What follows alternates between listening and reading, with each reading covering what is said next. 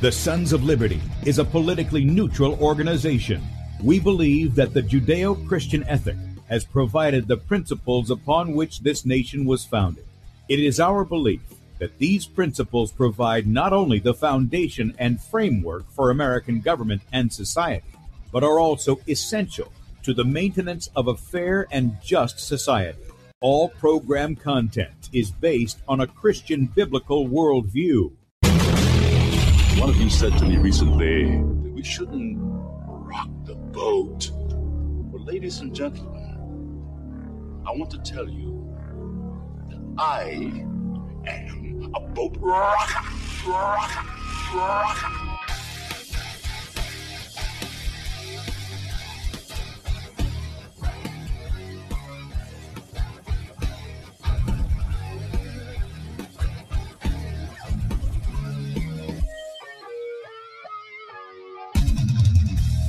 I will not wear the mask.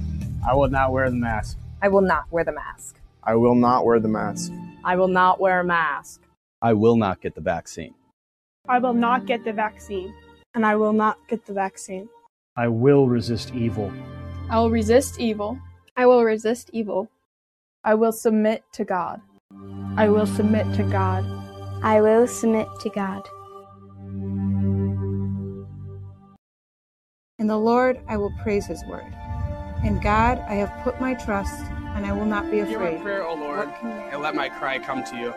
Do not hide your face from me in the day. For the Lord is the great God, and the great King above all. Rise up, O judge of the earth, render punishment to the proud. Lord, how long will the wicked, triumph? Righteousness and justice are the foundation of this I hate the work of those who fall away. With my mouth I will make known your faithfulness to all generations. For I have said, mercy shall be built up forever. Your faithfulness you shall establish. On an instrument of 10 strings, on the lute and on the harp, with harmonious sound. For you, O Lord, have made me glad through your works. I will triumph in the works of your hands. Are on high forevermore. For behold, your enemies shall perish. All the workers of iniquity shall be scattered. I will defy tyrants. I will defy tyrants. I will defy tyrants. I will defy tyrants. I will defy tyrants. And good morning, America. Welcome, Christians, conservatives, constitutionalists, liberals, libertarians, communists, Islamists, LGBTQ, RSTV, WXYZ people. All the boat rockers are in the house, and anybody else I may have missed to the Sons of Liberty radio show here on Red State Talk Radio, where we use the Bible and the Constitution, not to see who's on the right or the left, but who is on the straight and narrow. I'm your host, Tim Brown, coming to you live from the U.S.-occupied state of South Carolina, the editor at sonsoflibertymedia.com, and for Muslim friends, I'm the infidel that Allah warns you about. I hold to the book, the Bible, as the authoritative word of God. Glad that you guys have joined us this morning. If you'd like to check us out online, please do so, sonsoflibertyradio.com, and also sonsoflibertymedia.com. In fact, if you're listening by way of Red State Talk Radio and you want to watch the video portion of the radio show, that's right, you can see the face that's made for radio, head over to sonsoflibertymedia.com, and you'll see two videos at the top of the screen. The one on the left side is a Bradley show from yesterday, so if you missed that and you want to catch that, you can do so up until 3 p.m. He is broadcasting live out of California, different places and stuff there. And I heard from our friend Tony Roman yesterday, checking in, and I said, dude, we set up several times. We've got to do some shows together, get you back on the air, let people know what's going on there, what you're involved in. And somehow he's just a really, really busy guy. And I get that. I know what that's like. So we'll see what happens. But my understanding is they were supposed to hook up yesterday. I'm assuming to eat there. And if there's a place where if I'm envious of something, that would be something. You guys remember when I showed you the food that comes from Tony's restaurant, his mom's own recipe, straight out of the old country there in Italy. And I remember looking at that, just going over those pictures the night before, just my stomach growling. It was so good looking. And then when when Bradley and his family went there, he said, dude, superior service. The food was excellent. All of that. And I have no doubt that that's the case. So we're going to see if we can bring Tony back on. Tony is an inspiration in his stand against tyranny there in Huntington Beach, California, against the tyrants and their mandates and edicts And I really do appreciate Tony very much. But Bradley, you can catch that up until then. And my assumption is he's going to be on. The reason he wasn't on Monday, as you guys know, they were having all those storms and everything. It took out all the power. So he didn't have any power. So he didn't do a show on Monday. And then, of course, we had David Knight on the other day. And so, yeah, here we are at the end of the week. On the right side of the page is where we're at. That's where we want to get to. So if you go to sonsoflibertymedia.com, click on that play button on the right side of the page. You get two guys fist bumping. Click on that, blow it up whatever device you got, and then look at the bottom right-hand corner. You'll see the Rumble icon. Click on that, and it'll take you over to Rumble. You can join us in the chat over there. We've got several friends over there. Good to see you guys over in Rumble chat, as well as on the Facebook pages and all this other. But we are streaming live to Rumble at Sons of Liberty Radio Live. Also, beforeitsnews.com, top of the page there. Thank you, Mike, for giving us a spot over there. Also, a number of Facebook pages that bear my name. There's some chat going on over there as well. And then DLive.tv at The Sons of Liberty, Twitch.tv at Real Tim Brown, and then Twitter, for whatever that's worth, The Real Tim Brow 2. Leave off the end of my name, put a number 2 there, The Real Tim Brow 2, and you can get that on Twitter as well. Right up under where we're streaming live is where you can sign up for our email newsletter. Those go out once a day between 7 and 8 Eastern time every day. And then if you want our ministry email to know what we're doing in Sons of Liberty, and you get some exclusive content as well, that goes out on Saturday once a week. Go to sonsoflibertyradio.com. Sign up right there on the front of the page. And finally, if you agree with our message, you'd like to help support us and keep us out there, there's a donate button at the top of sonsoflibertymedia.com. Click on that, make a one-time donation, or partner with us monthly as a son or daughter of liberty. And again, we really do appreciate your support of us in what we're doing here. So thank you very much. Let me give you a couple of things here, and then we're going to get into our topic. But I got several of these videos. They're so good. By the way, yesterday when we played the interview we had with Judd Salt at equippingthepersecuted.org, which I hope you were challenged by. I really do. It gives you kind of different perspective when you see how Christians in other parts of the world live, how they're persecuted, even how they're taken advantage of in the false doctrines that were taught to them that's put them in the predicament that they're in. And then you see how, godly men who were also instructed wrong, they corrected themselves, they repented. That's what that is, the change of mind. That's what repentance is. It's a change of mind that produces a change of action. They go in and help those guys. What a great testimony Judd had there. And I hope you were challenged by that. I really do. Almost makes you, if you were younger and it was just you, almost makes you want to go join in with those guys and help the people in Nigeria there. At least that's what it was for me. With that said, we've had Malcolm Roberts on. He's an Australia senator. We had him on oh my goodness, it's been almost a year now. I think it was March or May. Let me see. I made it May of 2022. We had Malcolm on. So just a couple of months from now, it'll be a year. And we had him on to talk about what he was saying about bringing these criminals that are tied with this COVID 1984 stuff to justice. There's no place for you to run. We already have the evidence. Now, how long justice takes to move in some big government is anybody's guess. Personally, I think if there's going to be justice, it's going to come from the people. It ain't going to come from the politicians. It ain't going to come from the people in office. Whether they're a judge or this, that, and the other, it's going to come from the people. And Bradley was playing the guy where the guys from Rebel News yesterday. That was the big story, I guess, in the alternative media, where they were confronting Albert Bourla, the CEO from Pfizer, the criminal murderer. That's what he is. He knew it. He knows these shots aren't safe and effective. He knows they were causing all kinds of injuries. He knows people were dying from them, and he walks down the street with a smile on his face. I'm telling you what, if the people in that area were really awake to what these guys are doing, that guy wouldn't have the confidence to walk down the street with one or two little people beside him as little peons. Yes, they got the Swiss Army providing security there, but he's walking down the street like that. The people would have killed him in the street if they're really awake. This guy wouldn't answer questions about a shot or any of that other stuff. Anyway, Malcolm recently came out, and though he is speaking for Australia. I think he's got an Aus exit. I think that's what the hashtag he's using. Malcolm says something that I can wholeheartedly agree with, and I think you will too. Take a listen. There's plenty of discussion about the World Health Organization's proposed pandemic treaty and changes to international health regulations. In short, the proposal is a dystopian nightmare. The World Health Organization, the WHO, is demanding the power to dictate Australian state and federal health policy, including ordering compulsory vaccination, lockdowns, closures of borders and businesses, and worst of all, detention of anyone not complying with the latest vaccine mandate and forced medical procedures. Under its arbitrary rules, WHO can order a company to stop making drugs. The catastrophic and murderous ivermectin ban is one example of how this will be used. Under these changes, Australian health authorities would report to the WHO, not the Australian Parliament, ceding our national sovereignty to the UN's WHO, killing accountability. Australia will have to comply with every WHO dictate or face crippling export and money market sanctions. The amendments even remove WHO's overarching principle of protecting the dignity, human rights and fundamental freedoms of persons, and replaces it with a meaningless equity statement. This reflects the intended use of these amendments to act contrary to human dignity, contrary to human rights, and contrary to fundamental freedoms.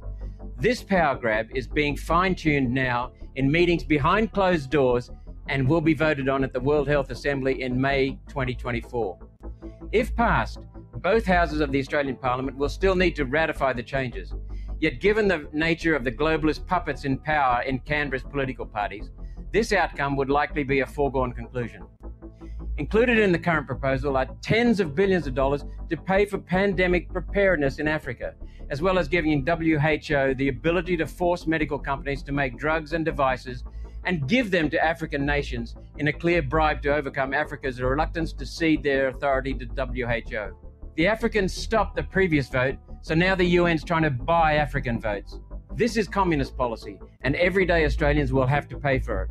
One Nation calls on the Albanese government to not sign away Australian sovereignty to unelected, unrepresentative foreign bureaucrats responsible for millions of deaths globally. My staff team and I led opposition in the Senate to the cash ban bill that Liberal, Nationals and Labor had pushed through the House of Representatives. Uniting with grassroots members of the Labor and Liberal parties, we created so much political pressure that both these globalist parties were forced to drop the cash ban bill. Together, we can defeat the criminal UN WHO, reject the World Health Organization's grab for dictator powers, and while we're at it, withdraw from the WHO and withdraw from the UN entirely. Come on, brother. Exit. Preach that stuff, Malcolm. Preach that stuff. Get us out of the WHO and get us out of the UN. I'm going to tell you, I don't care who your politician is you're behind. And I've already told you, you shouldn't be following those guys anyway. They aren't leaders. The majority of them are traitors against us. I don't care who it is. If anybody votes to support the UN or the WHO with money, with their mouth, with legislation, a treaty, or any of that, they are a traitor to you. They are your enemy.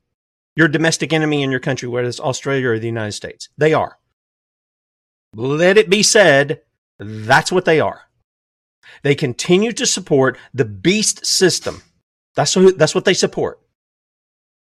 The lies that the UN is somehow good for the people, that we can come together and sing kumbaya under communist, socialist, and look, we've got them in our country too. The United States has become a Marxist, and I'm saying the United States as what it exists now has become the Marxist experiment. And don't forget, this all started coming in under Lincoln, who the Mockingbird media, the movies, Donald Trump, and the like, and Republican Party have told you was the greatest president ever. Not true. Not true at all. In fact, if you're questioning me on that, I would point you over into Thomas DiLorenzo's work. Excellent work. Lots of sources, original sources and such. And you'll see where all that's beginning. All right. So that's Malcolm Roberts. Amen, Malcolm. Support you 100% in that, bro. I mean, we really do. Now, if you heard yesterday, I'm going to get these news items out of the way, and then we're going to get to our topic. If you heard yesterday, or maybe it was the day before, the chick out of New Zealand, Jacinda Ardern, has said she is not going to run for re-election. And here was her statement. And some rare good news. And this is from Tucker Carlson. New Zealand, Jacinda Ardern, that's the lady with the big teeth who tormented her citizens, has just announced she's leaving office. Here she was moments ago. Announcing that I will not be seeking re-election, and that my term as Prime Minister will conclude no later than the 7th of February. Most authoritarian leader that so I want to cut that off. Okay, so you see her statement, and I'll have this video up so you can watch the rest of his little report there, whatever. What Jacinda didn't see, and I'm going to have to pause this here. What Jacinda didn't see, well, she's crying because she really wants to spend a lot more time with her media, her accredited media, by the way. What she didn't see was at the time she made the announcement, the response of the people that she has terrorized, that she has been an accessory to murder on. She didn't see their reaction. I want you guys to see this. This is glorious for me. Okay? Here it is. And for you guys who are on Red State Talk Radio, you won't be able to see it, but you're going to hear the people. Okay? Here it is. And so today I'm announcing that I will not be seeking re-election,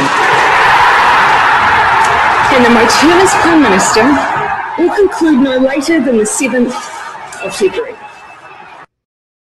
Now, we can only be so happy if we could rid ourselves of the federal government, Joe Biden, Kamala Harris, any of these wannabe representatives who are utilizing their authority and their position against us here in America. We could only be so fortunate for such a thing to happen.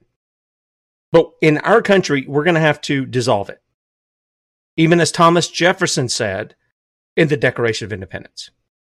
I want to tell you what, I watched that little clip right there. I watched it 4 or 5 times yesterday. Because I thought, the people are excited she's not going to seek re-election. But the disconnect is they're going to get somebody just like her in that office. Just like her. See, they haven't learned to self-govern and oppose that which is opposed to God. Well, Tim, don't you know Romans 13 says you're supposed to submit to the authorities because no authority is given to that by God.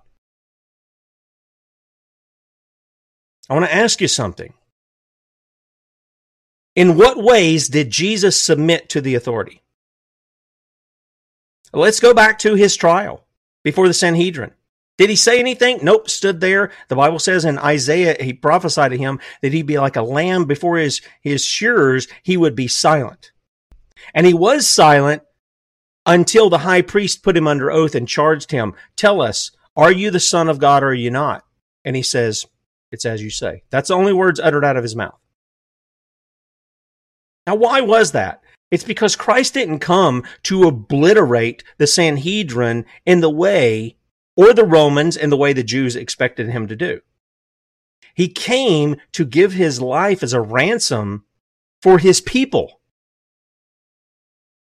That's why he was silent. That's why he went. That's why he told his disciples, don't be discouraged, don't be frightened, any of this. We're going to Jerusalem. I'm going to be turned over to the Sanhedrin. I'm going to be flogged. They're going to crucify me. I'm going to be buried, but the third day I'm going to rise again. And his disciples didn't get it the whole time he's going there, nor when he got there. So we have these kinds of things going on, and the people are going to have to wake up to the fact that, this is going on. Now, this was something out the other day, and I didn't get a chance to grab the video, but, and I'm not going to play the video, but this came, I think, in a report from I want to say the chick's from New Zealand or Australia. Maria Z. I don't watch her show, but I'm thinking that's where she's from. Anyway, this was some of the what's going on at some of the airports. They're able to pick those guys up who've taken these shots on some kind of monitor. I don't know what you would call this. It's not like, it kind of looks like infrared, but it's not. They're able to see who has taken the COVID, the certificate of vaccine ID, and who's not. This is, I'm not going to play the thing, but you guys who are seeing the screen, this is what they're seeing of those who vaccinated. In fact, they're saying that a lot of this is set up, and in their heads and in their arms where they took the shot, it's reflecting light. You see the little light parts here. For those of you who are watching, see how the light parts here are showing up in their heads and their foreheads. But all this pink here that you're seeing is apparently where the shot has got into their bodies. Now, with that said, I missed, I don't know why. Okay, here it is. This is one I want you to pick up on. Because while that does a certain thing, listen, some of the stuff coming out of the World Economic Forum this week is just,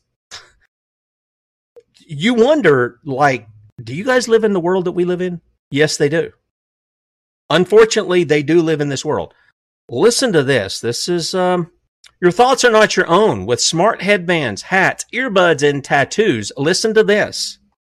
We're not talking about implanted devices of the future. I'm talking about wearable devices that are like Fitbits for your brain. It used to be that there was very little we could tell from EEG activity.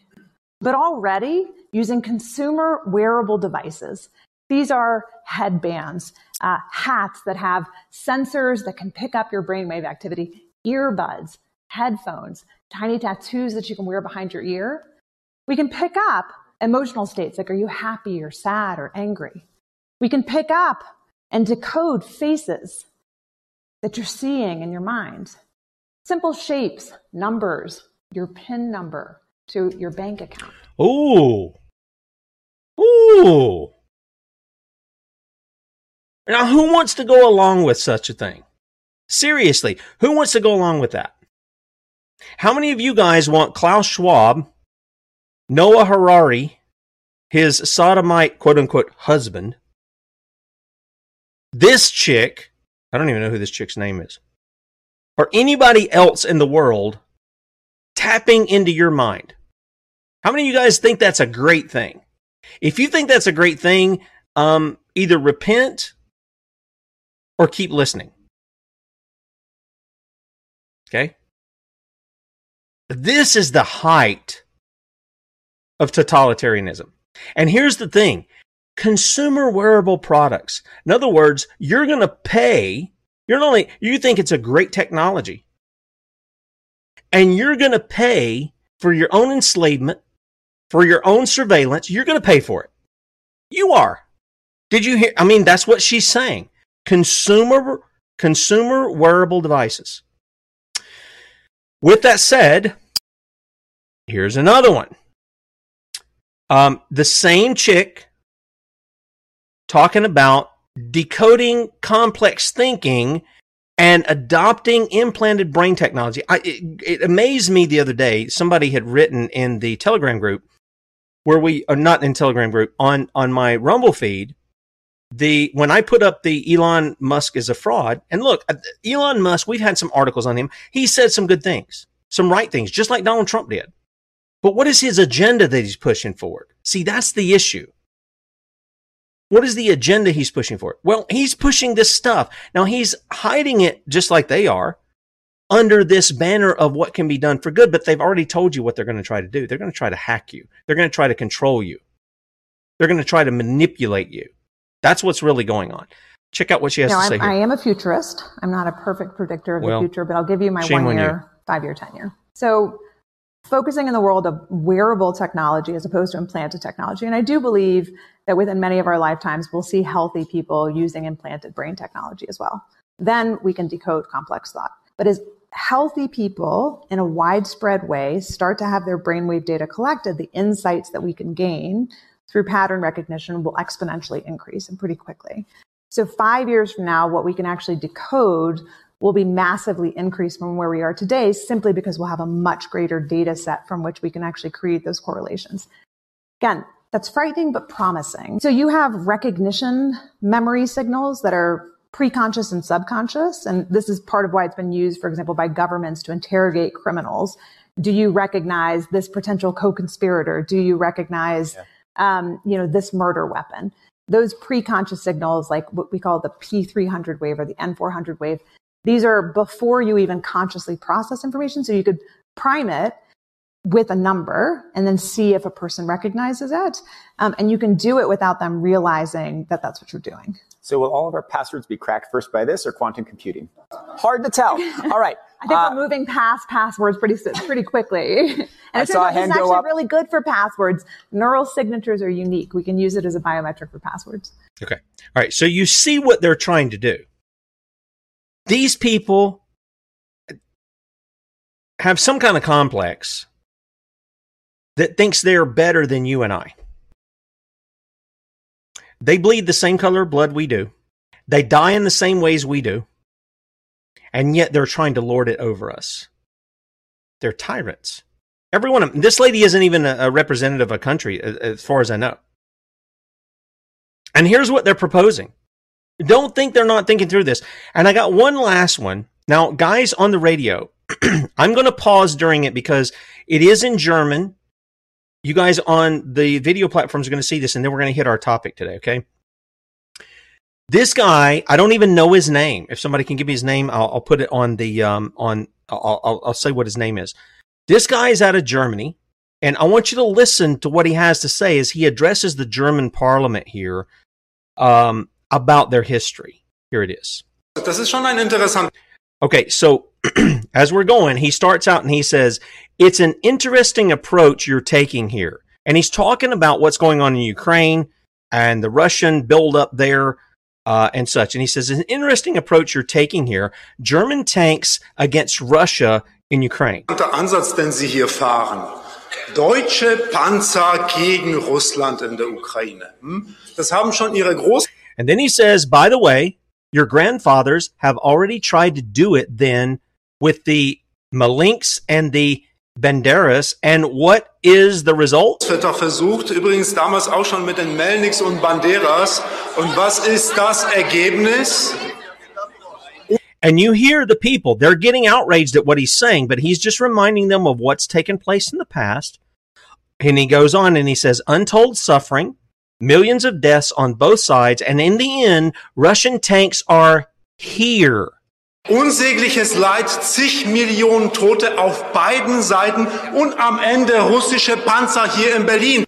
In Berlin, the Russian tanks are in Berlin, and two of them are standing here in front of the Bundestag. Und zwei davon stehen hier vorne und Sie sollten jeden Morgen and you should pass them every morning daran and vorbeigehen und remember sich it. daran erinnern. So what he's doing is he's reminding them, hey guys, we've been down this road before. And I'll guarantee you the people who are raising the stink there, one, they're either ignorant of history or they're on the World Economic Forum, whatever, kind of leaders list. They're in with that crowd. They're one or the other. Those are the people who are making the stink. Now, I say all that to say this. If we're going to fight against the tyranny here in this country, or in your country, wherever you may, if you're listening from India or England or Spain or France or South America, wherever you're at, if you're going to fight against tyranny, I'm going to say the prerequisite to that is to bow the knee to the lordship of Jesus Christ. The Bible tells you you're going to do it one way or the other. You're going to do it here or you're going to do it out there in eternity. The Bible tells us that every knee will bow, every tongue will confess that Jesus Christ is a Lord. That means he's master, he's ruler, to the glory of God the Father. Every tongue's going to do it. All of you who may mock me You may make fun of me, or you don't agree with me, or whatever. You're going to do it too. You are. You're going to do it. First thing is to recognize the Creator's position as Master and Lord, that He dictates the rules of the game. He dictates the law. That's why we call Him God. He is the lawgiver. Not just the Creator, He's the lawgiver. That's what that entails. God is not His name. That is what He is. And as a result of that, we have to all start getting on the same page. Okay? So here's the thing. I want to go here because in recent days, here at the Sons of Liberty, and I'm not calling any names, and this isn't directed at any such certain person, because all of us need to understand this. When I was a young Christian, one of the things that I came across was we would have people come into the church that I was at who led, quote unquote, praise and worship. I don't, maybe I'm missing something here, but that's sort of a modern phenomenon. Praise is just the fruit of our lips. Isn't that what the writer of Hebrews says? The fruit of our lips is the sacrifice of praise, right? So that's what praise is. It's not some little session where some guy plays music till you go into like some altered state or something. That's not what it is. Praise is giving forth thanksgiving to God for all He has done, for all He is doing, for who He is, for His characteristics, all of that. Okay? That's what praise is.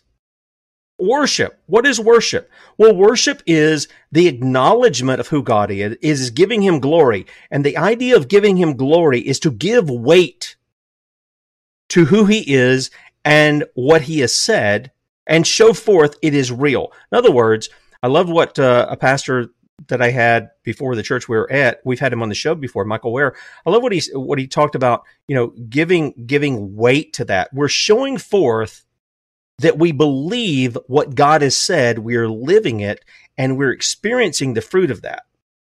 And one of the things he says, I know the Bible is true because when it said not to do these things and I did them, I experienced the very results it said to do. And then when I repented and I started doing what God said, I experienced the very results He said I would experience. The very things. So it's not without a testimony there, okay? So there are people who get upset with other people. Many times brothers and sisters do this. This is why this is in the scripture. This is why it's so important. Sometimes it's not brothers and sisters. And I'm talking about brothers and sisters in the Lord Jesus. That's what I'm talking about here. But this comes from Matthew 18. One of the things that I found when I went to church and other churches that I visited, they'd have these praise and worship guys and some guys playing some soft music. I wish I could do that here. Just play some of that little, soft go to sleep kind of music. Because I believe when you go in and you're singing, you're going to hear the message of the Word of God. You ought to wake people up.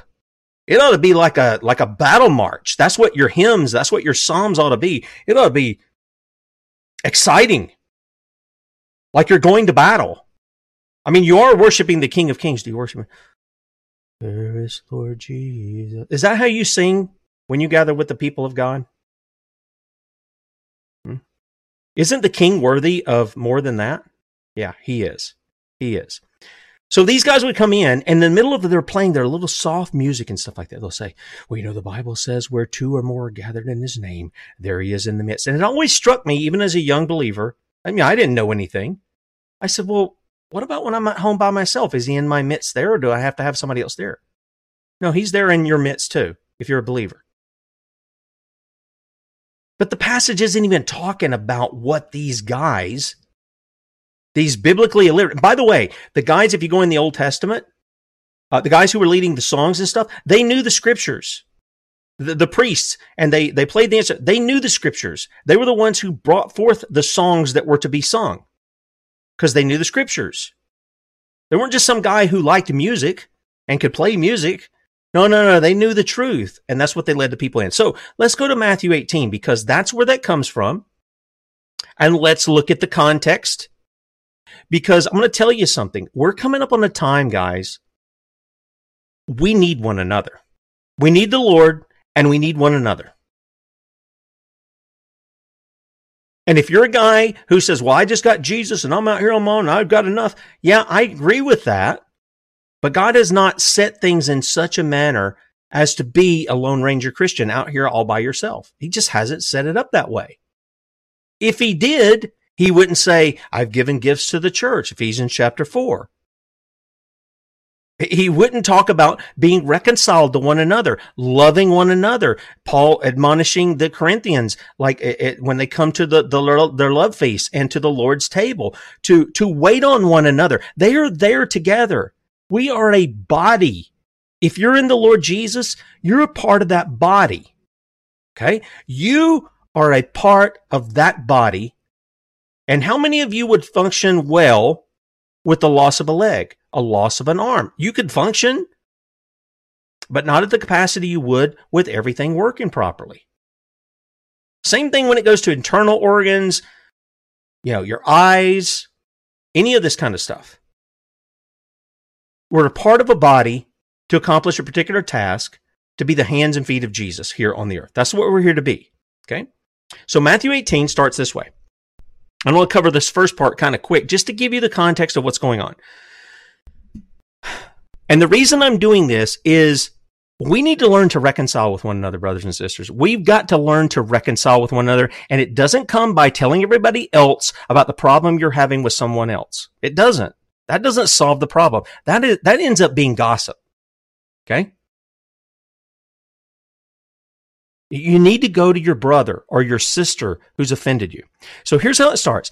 At the same time came the disciples unto Jesus, saying, who is the greatest in the kingdom of heaven?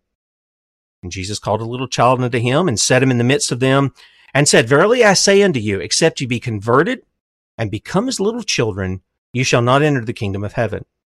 Whosoever therefore shall humble himself as this little child, the same is greatest in the kingdom of heaven. What do little children do? Well, they're dependent upon mom and dad. They can't care for themselves. I mean, they can do, as they grow, they can do certain little things for themselves, which is good. That starts that process of maturity, right? That's a good thing.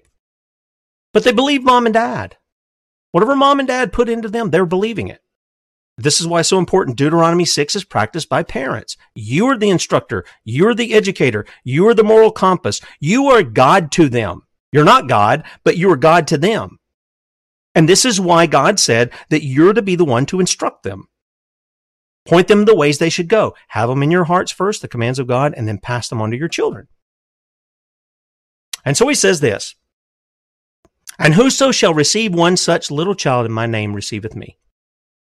Remember, previously the disciples had tried to keep the children away from Jesus, and Jesus is like, let those guys go.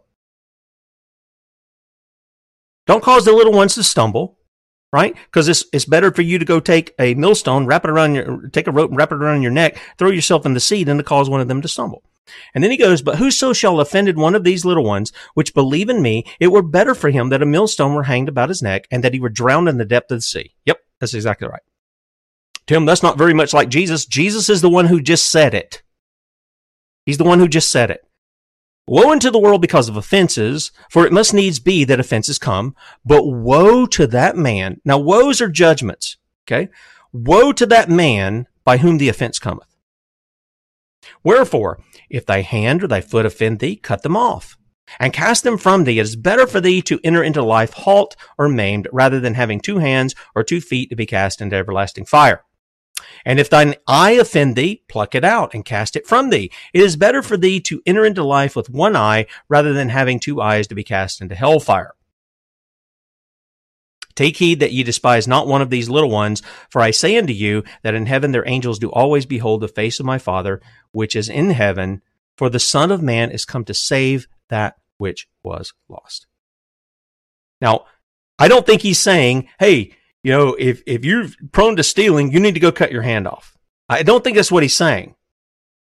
I think he's saying you get away as far from whatever is tempting you to violate the law of God. You get as far away from it as you can. And you guys ever seen the movie Fireproof? And Kirk Cameron's character, he's finally confronted with his issue of pornography. And he's just finding it such a battle. And he's like, why is this so hard? It's just this over here. And he ends up, and he gets a little radical and he has to go out there and beat his computer up and throw it in the trash so that he won't go back to that. Now, that won't stop him from buying another computer. I get it. But you see the kind of deal that he's dealing with. He's getting rid of whatever it is that's causing him to stumble. So that's what Jesus is talking about. And this leads up to all of what we're going to talk about here today. Jesus continues, verse 12. How think ye, if a man have 100 sheep, and one of them be gone astray, doth he not leave the 99 and go into the mountains, and seeketh that which is gone astray? And if so be that he find it, verily I say unto you, he rejoiceth more of that sheep than of the 99 which went not astray. Even so it is not the will of your Father which is in heaven that one of these little ones should perish.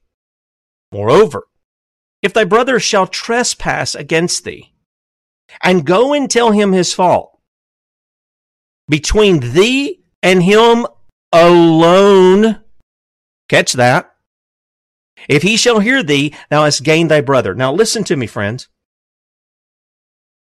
We're in desperate times here. And I can speak that here in America because I see what goes on. But if you're listening from another part of the world, you're probably seeing it in your country too.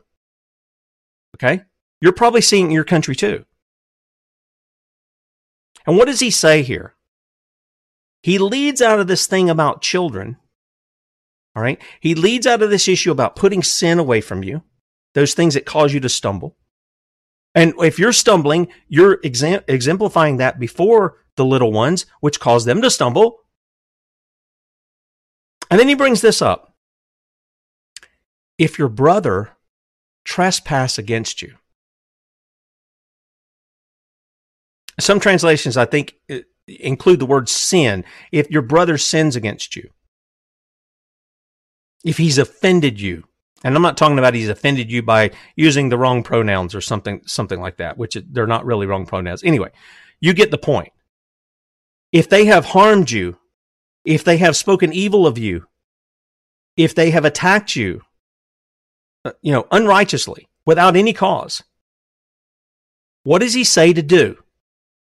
Go pick out your friends and tell them how bad this guy was and what he did to you. Is that what he says to do? No, that's not what he says to do at all. It says you are to go to your brother.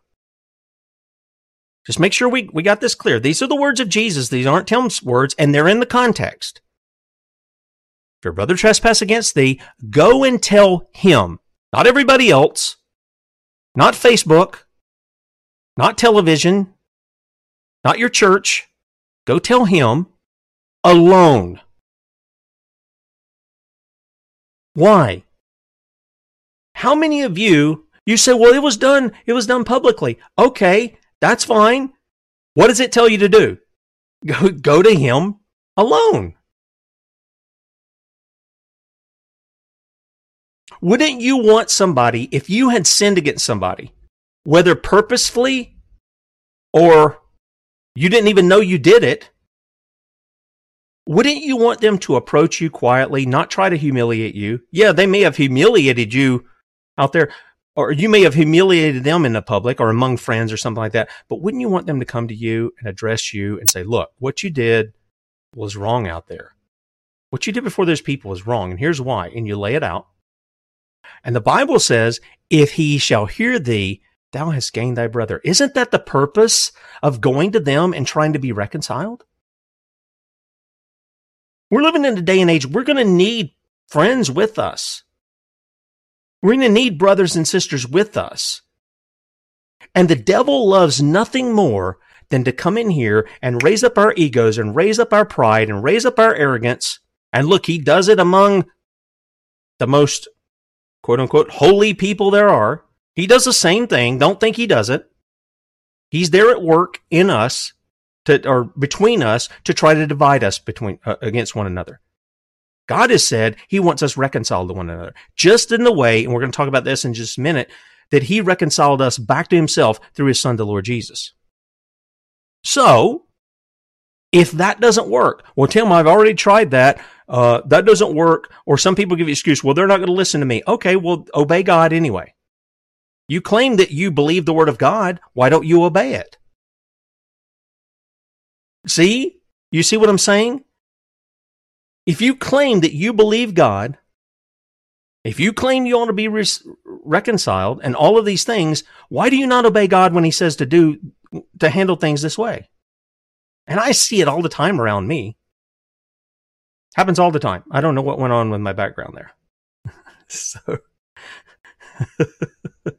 oh my goodness, I don't know what happened there. Anyway, let's click back over here. Maybe it'll fix itself. I don't know. Verse 16. So you go to him, you tell him the fault. It's your desire to be reconciled to him. If he hears you, you've won him. You can keep it between you guys. You don't have to tell anybody else.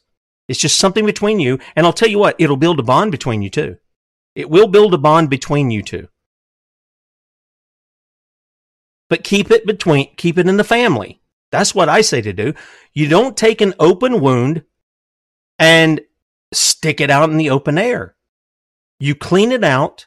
You put a bandage on it to protect it. That's what you do. Verse 16, here's what it says. But if he will not hear you, okay, if you didn't win your brother by going to him alone, then you take with thee one or two more.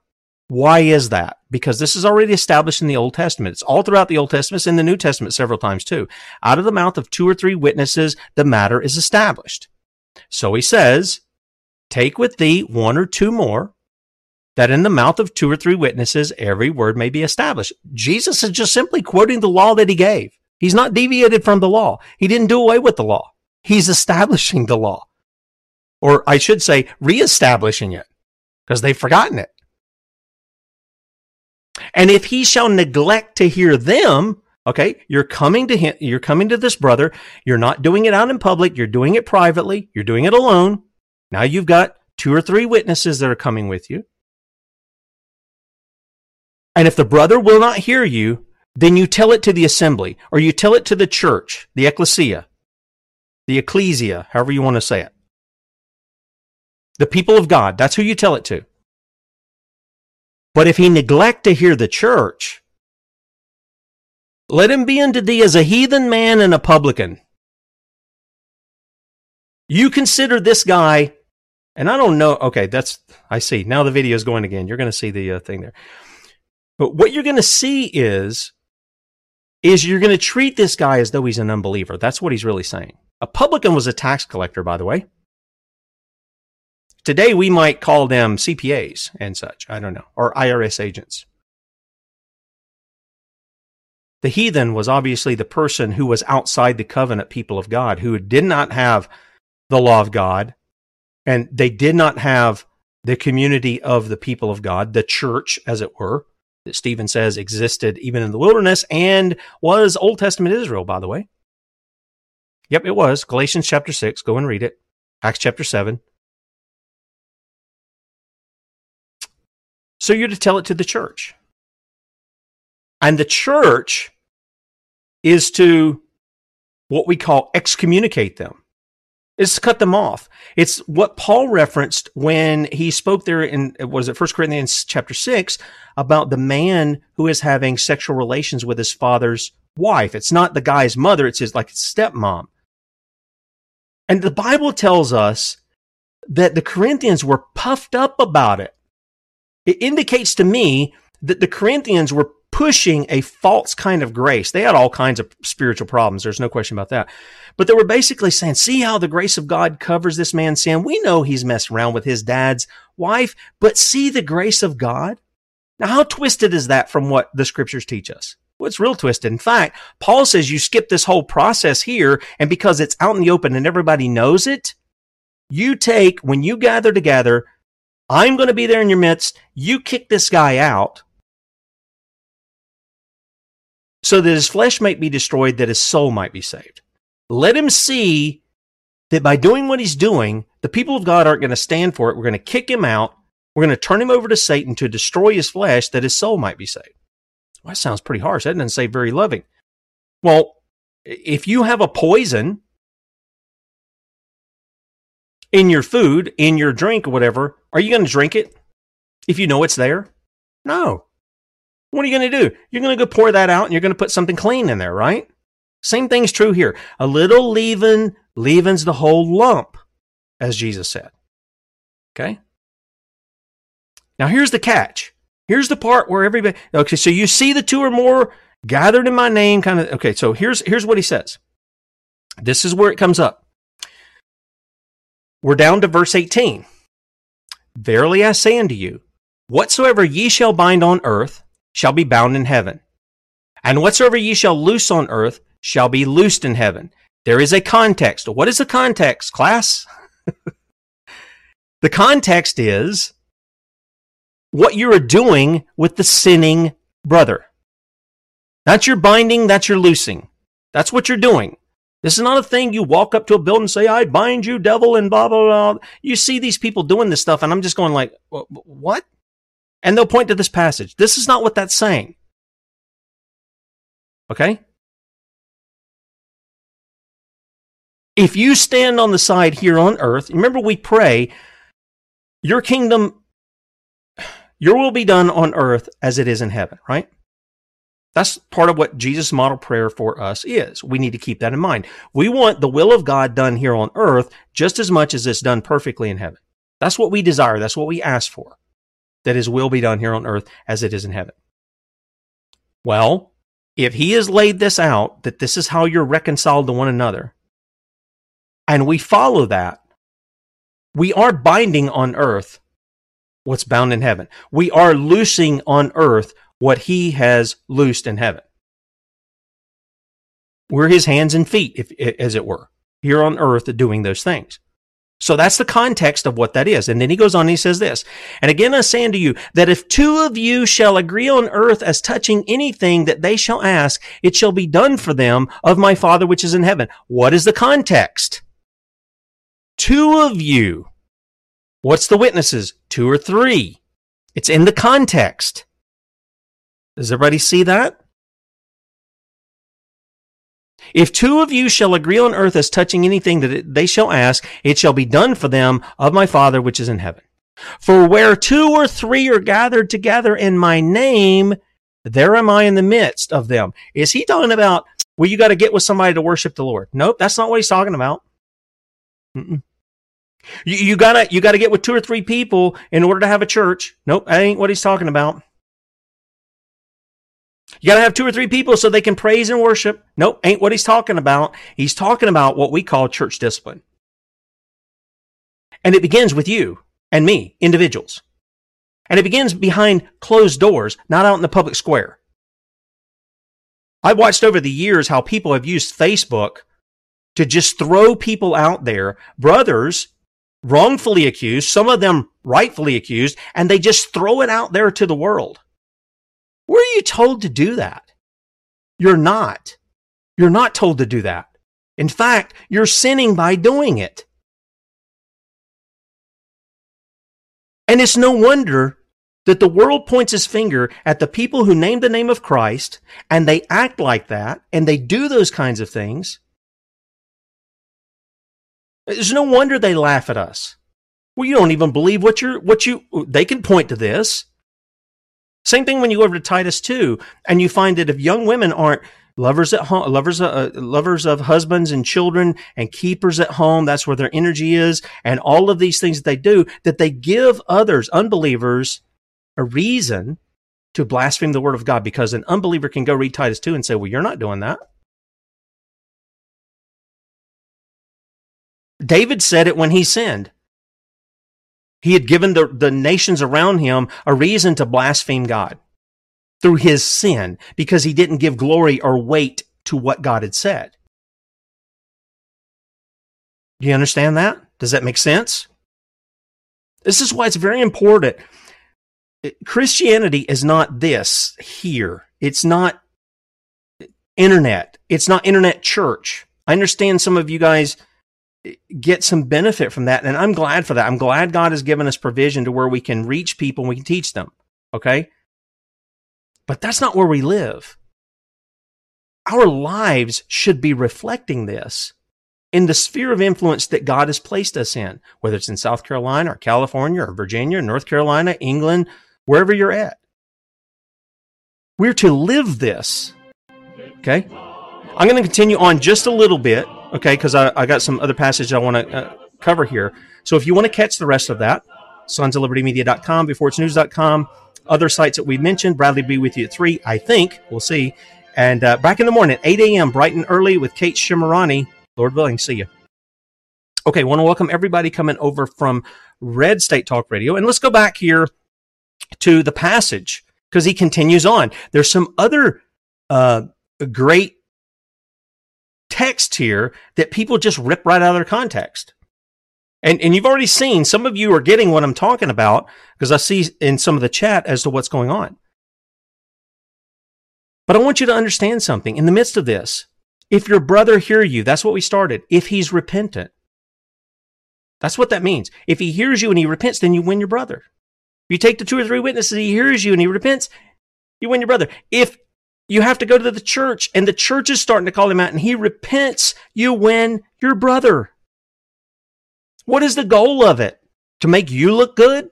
To make you look righteous and holy? Nope. Because you ain't. Not in and of yourself. It is to win your brother. That's what the point is. All right, so let's go back to Matthew 18. For where 2 or 3 are gathered together in my name, there I am in the midst. That's the witnesses, and that's what he's talking about in the context. If you try to say this is anything other than that, you have left the context, you are twisting the scripture. This is not what it says. Okay? Then he says, then came Peter to him and said, Lord, he's hearing what Jesus is teaching. Well, because Peter wants to try to justify himself. You know how Peter is. He's a loudmouth, cursing, fisherman, tough guy that he bites off more than he can chew. And Peter comes in, he says, Lord, how oft shall my brother sin against me and I forgive him? Till 7 times? I mean, if you give me 7 times, I'm going to let him go 7 times. On that 8th time, boy, I'm going to pop him right in his face. I mean, that's really what he's getting at, right? He's looking for a time where he can exact his vengeance on his brother. And Jesus saying to him, I say not unto thee until 7 times, but until 70 times 7. And you can just see Peter. 7 times 70. Okay, that's 490. So on the 491st time I can deal with him? I can get my hands on him? Nope, that's not what he's saying. And he gives a parable to lay all this out. Again, this is the context, guys. He says this, therefore is the kingdom of heaven likened to a certain king, which would take account of his servants. Now, when I was a kid, we had these little books, and some of you guys may have seen them too. You can get them online still, and I think they came out with new ones. But my parents used to read these to me like for bedtime stories. We'd have a devotion together, and then they would read these little arch books. I've got some of them. I went and bought them years ago on eBay because I found them on eBay, and I thought, yeah, I want to do this with my kids. I want to pass on some of these stories. One of my favorite ones was John and the Little Lost Lamb. That was one of my favorite ones. But there was another one. It was based off of this parable that Jesus is going to tell. And there was this king, and it kind of has a rhyme. It's almost like a Dr. Seuss thing, except it is biblical. And it's not silly, but he is saying there's a king. He sits on a throne made of monkey pod wood. That was how it went. So anyway, this is the parable that Jesus gives. So he's got this king. He would take account of his servants. And when he had begun to reckon, one was brought unto him, which owed him 10,000 talents. Now this, for a servant of that day, this would have been a debt that the servant could never pay back. It was so vast, the servant couldn't pay it back. Okay? And Jesus says, but for as much as he had not to pay, his Lord commanded him to be sold, and his wife and children, and all that he had, and payment to be made. Now, here's the question. Did the king really need that payment? Probably not. He's got more than what he needs to do. Kings usually do that. But here was the command. Sell him, sell his wife, sell his children, and sell all the stuff he's got, and give me the money. The servant therefore fell down and worshipped him, saying, Lord, have patience with me, and I will pay thee all. Now, he knows he couldn't pay it all, but he's just desperate, crying for mercy.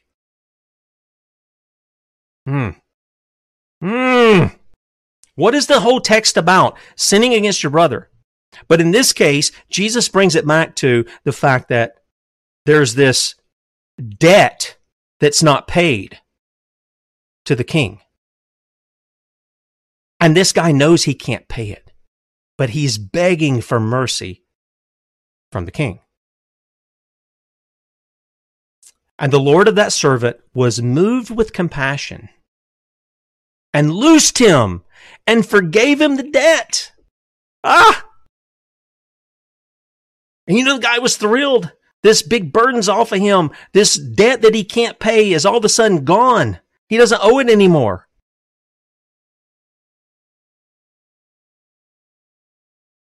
But he doesn't really get the significance of what the king did for him, so he's going to have to learn a hard lesson. And what does Jesus say to him? And tie this back into what we just said. Your brother sinned against you, okay? So this guy's been forgiven this tremendous debt. What does he do? Does he go out and tell everybody how great the king is who forgave him his debt? And then he goes and tries to, anybody who might owe him a little bit of money, does he try to show the same compassion? Nope. Verse 28. But the same servant went out, found one of his fellow servants, which owed him 100 pence. It's just, he owed him nothing. 100 pence. It's like, try to picture in your mind, you owe somebody, the government, whatever. You owe them $1 million that you can't pay back. You're never going to have $1 million to pay them back with. And they forgive that debt. And you run out down the street here, and your brother owes you $1. And he doesn't have he doesn't even have, the old saying was, a pot to you know what in, right? And you get him, and then you start taking him to court. And you try to get that money out of him. You want to put a lien on his house. You want to do it for $1. This would be the equivalent of what's going on here. And he laid hands on him. This is the servant who was just forgiven the debt, and took him by the throat, saying, "Pay me that thou owest." And his fellow servant fell down at his feet, just like he did before the king, and besought him, saying, "Have patience with me, I'll pay thee all." But he would not. He would not. This is a guy whose heart was not changed by the forgiveness of the debt. Oh, he thought he was forgiven. But boy, he didn't go and exemplify that which the king did for him, did he? And it's not a perfect illustration. It's not meant to be that way. Have patience with me, I'll pay thee all. He would not, but went and cast him into prison till he should pay the debt. So when his fellow servants saw what was done, they were very sorry, and came and told unto their Lord all that was done. And his Lord, after he had called him, said unto him, "O thou wicked servant, I forgave thee all that debt because thou desirest me. Shouldest not thou also have had compassion on thy fellow servant, even as I had pity on thee?" And his Lord was wroth, and delivered him to the tormentors, till he should pay all that was due unto him. So likewise, listen, so likewise shall my heavenly Father do also unto you, if ye from your hearts forgive not every one his brother their trespasses. Let that sink in for a second. Oh, I've been forgiven, and then you're going to go around and you're going to hold the trespasses of those who trespass. You're going to hold that over their heads. And you're not going to follow Matthew 18. You're not going to go and confront them alone. Tell them their sin between you and them and be reconciled to them. You know, Jesus says the Father is going to do the same thing to you that he gave here he's going to turn you over to the tormentors. That's what he says. I didn't say it. He did. And that's the context. So if anybody tells you any of these verses that you've heard here and you hear them thrown out all the time, call the person and say, "Look, what do you mean by that?" Get them to tell you. And then say, let's walk through the context. It's not hard to figure out, is it? Context is king here. It just is king. If you're not staying in the context, you can rip out any verse out of the context that you want, and you can say whatever you want to about it. That's not how Scripture works. That's not how you and I work. You guys would not like me taking something that you said out of context. I wouldn't like it that you pulled some little phrase I say out of the context of what I'm saying. Why do we feel comfortable in doing that with God and his word? I don't know. Our ignorance? I don't know. Let me conclude with a couple of passages of Scripture.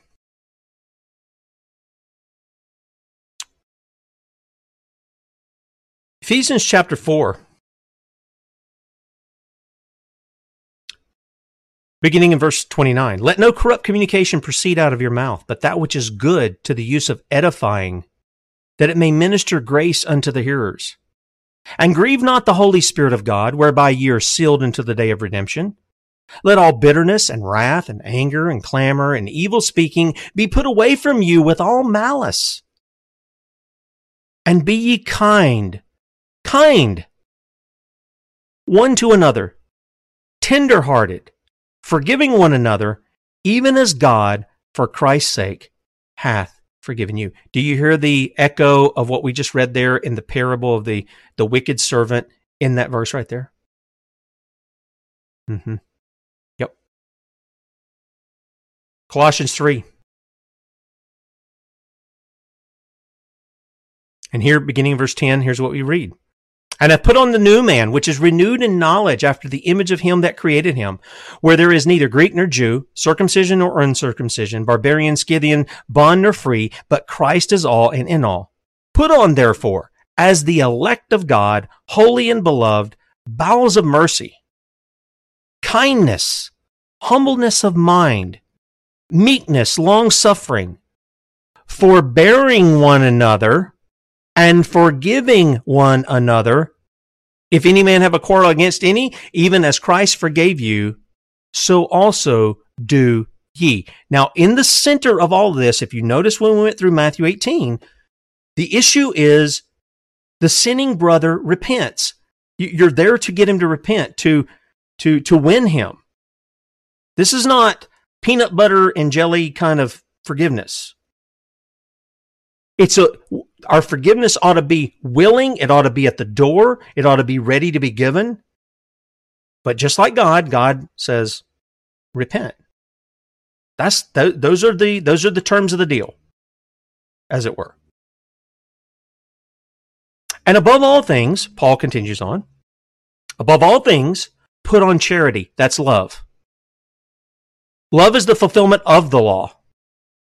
Yeah, you know those two tables? Yeah. Everybody has a problem with? Love fulfills that. Why? Because that's the very definition of love, which is the bond of perfectness. The bond of perfectness. Put on the Lord Jesus Christ. Put on the new man. That's what he started with in chapter 10.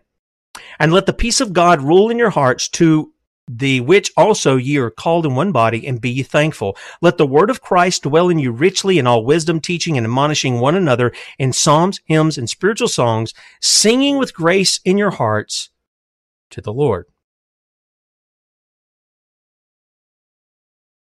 There are many passages that talks about us being reconciled to God. These are several of them. Okay? But this one right here, 2 Corinthians chapter 5, beginning at verse 17, here's what we read. Therefore, if any man be in Christ, he is a new creature. Old things are passed away. Behold, some things are become new. Nope. It says all things are become new. All things are become new. If you're in Christ, the whole world takes on a different color, if you will. It takes on a different light. You start seeing things in the world, and you start seeing things in yourself that you need to cast off. What Paul says, you throw off the old man and you put on the new man. You clothe yourself in the righteousness of Christ. And he says, and all things are of God, who hath reconciled us to himself by Jesus Christ, and hath given to us the ministry of reconciliation. So what are we doing? Those of you who name the name of Christ, are you bearing the name of God in vain? This is what the third commandment's about.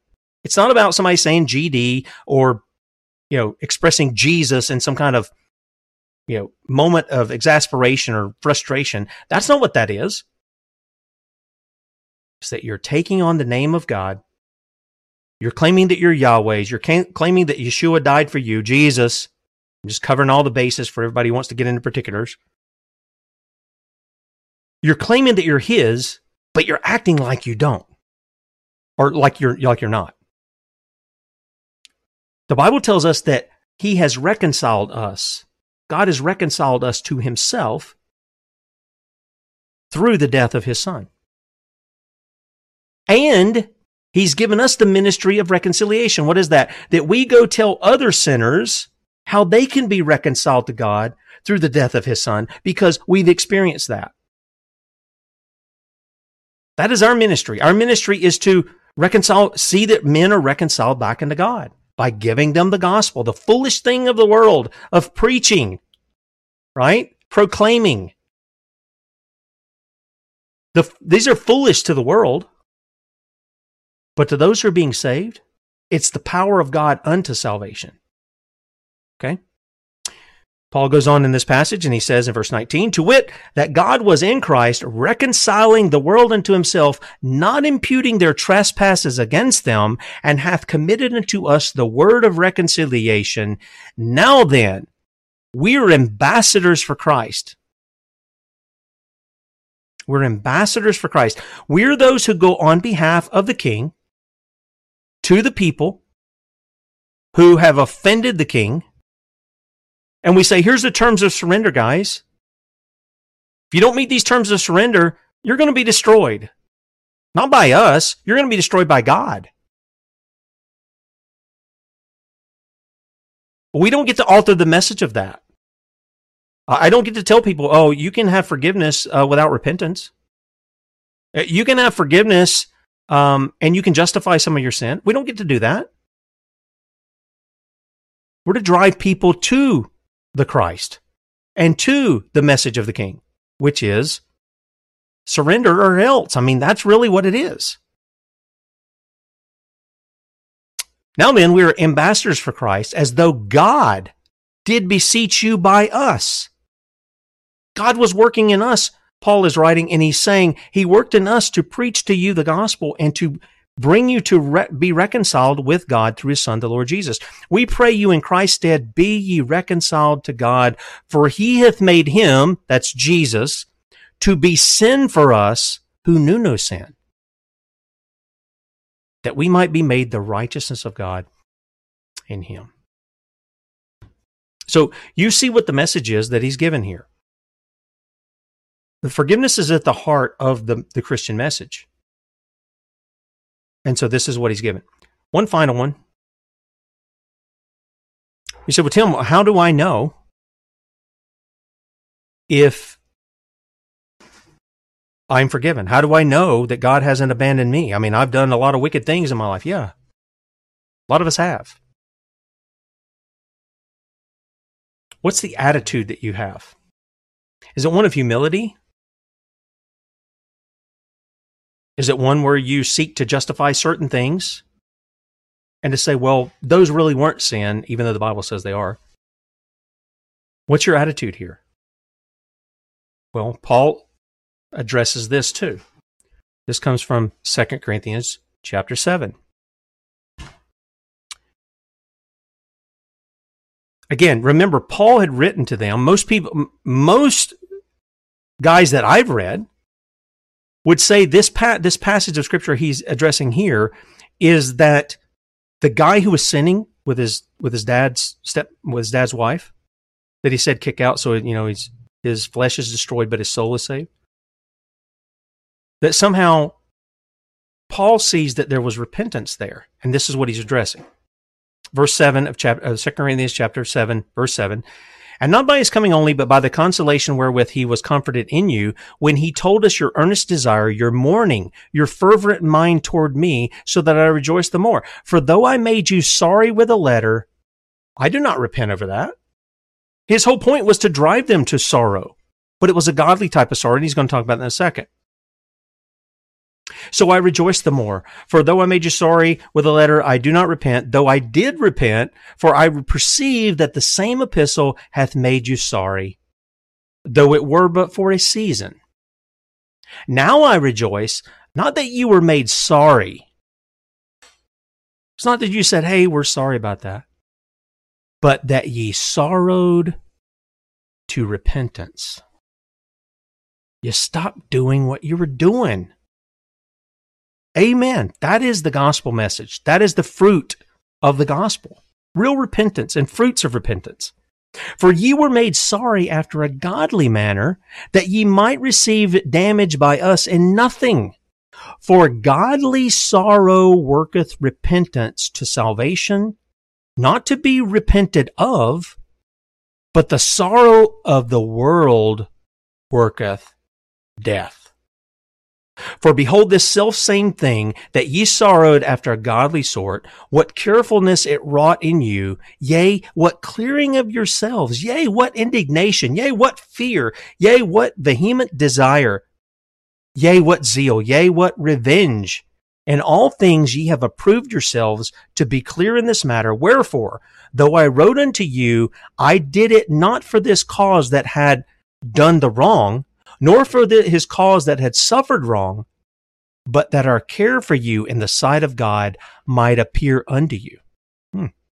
Wasn't doing it to manipulate people. He was doing it so that God might be glorified in the midst of it. Therefore, we were comforted in your comfort, yea, and exceedingly the more joyed we for the joy of Titus, because his spirit was refreshed by you all.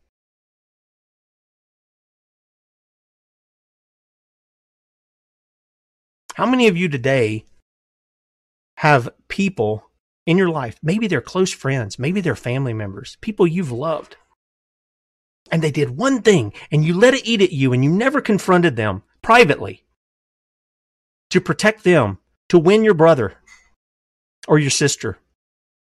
And you've let that eat at you, and they don't even know what's going on. And you want to go and you want to worship God. And by the way, we could go back over there into the Gospels where Jesus said, if you come to worship and offer your gift and this, and you realize that your brother has something against you, not that you have something against them, but you know your brother has something against you. He says, leave the gift, go be reconciled to your brother, then come back and you can give your gift. Because God's not going to be pleased with that gift that you're going to give. Reconciliation. Brothers and sisters, who have you not been reconciled with? Who have you gossiped about instead of going to the person? Let me tell you something. That drives a wedge between us, and we don't need that now. We've never needed it. We certainly don't need it now. We need to be of the same mind. We need to be of the same heart. We need to show to others what we say God has shown to us. And that comes as we're willing to obey God and how he says that we reconcile ourselves with one another. If you're unwilling to do that and you want to remain in your sin and you want to let it fester in you and you want to be a poison to other people in that, because you got to go tell everybody else because it's all inside you, it's in your mind, it's driving you crazy, then I would encourage you, first, you be reconciled to God. And then go and be reconciled with your brother. We need that today. We have too much division over skin color, ethnicity, cultural aspects, ideology. And look, we should be of the same mind. So the ideology we got to come to grips with. We got to surrender to the King on that too. We don't need it over what might be a petty issue. Some of it might be a big issue. I'm not saying it's not a big issue, but some of them, 9 times out of 10, what I hear from people are little petty issues. You could solve that real quick. Go to your brother. See if you can win them. Follow the steps. See if you can win them. And you know what I found out? I found out when you have those things and you're reconciled, you're stronger friends than you were before. Even when you were having good times together, you're stronger friends before, because there's something about that reconciliation that binds you together. And that's the way it's meant to be. We're meant to be bound together. If you're a person who doesn't know the Lord Jesus, you don't even know what I'm talking about here. Look, the command of the King is the one who sent his son. And by the way, I hear a lot of people, they leave me comments, oh, you know, the Bible is written by Freemasons. It's the B-U-Y, bull, B-U-L-L. That's what somebody wrote me. Oh, it's been changed. Oh, you know, there are all kinds of religions had virgins and children deaths. Nonsense. We're going to do a show on that pretty soon too. That one's really on my heart, and it's going to take me some time because I'm going to have to put a lot of stuff together because long time since I've seen all that stuff. That's not the case at all. Jesus is unique in history. He's not like Osiris. He's not like some of these other people in history that people want to tie that to. He's very unique and demonstrably historic. Not just with the writings of the scriptures, which are multiple writers, multiple books from different time eras, but even people outside the scriptures acknowledge Jesus was a real person and what he did. Even unbelievers did it. And the Bible tells us that God sent Jesus that he might die in the place of those who violated God's law, his moral law. If you want to find out where that is, if you don't know what those are, get you a Bible, Exodus chapter 20, 1 to 17, read them. That's the moral law of God. And he came to save sinners not only from the consequences of violating that law, which is the wrath of God, but he also came to deliver them from the power of that sin that holds them ensnared as slaves. They claim they're free, but they're slaves of corruption. And the Bible says, here's the message. Christ came to die for sinners. He was buried. He was resurrected because God was well pleased with him. He ascended to the heaven. He sits on the throne where he will judge all men, you and me included. We're going to give an account for everything we've done in the body, both good and bad, Paul says. And the only way you can stand in the day of judgment is if you have the blood of Jesus Christ, the righteousness of Christ that he has purchased for you. Repent today. Guys, Bradley will be with you at 3 p.m. Eastern, 2 p.m. Central, sonsoflibertymedia.com, I guess. If not, if there's some kind of issue there, we'll have an educational video up there. And tomorrow morning, 8 a.m., bright and early, Kate Shimrani, Lord willing, will be with you then. Talk to you then. See ya.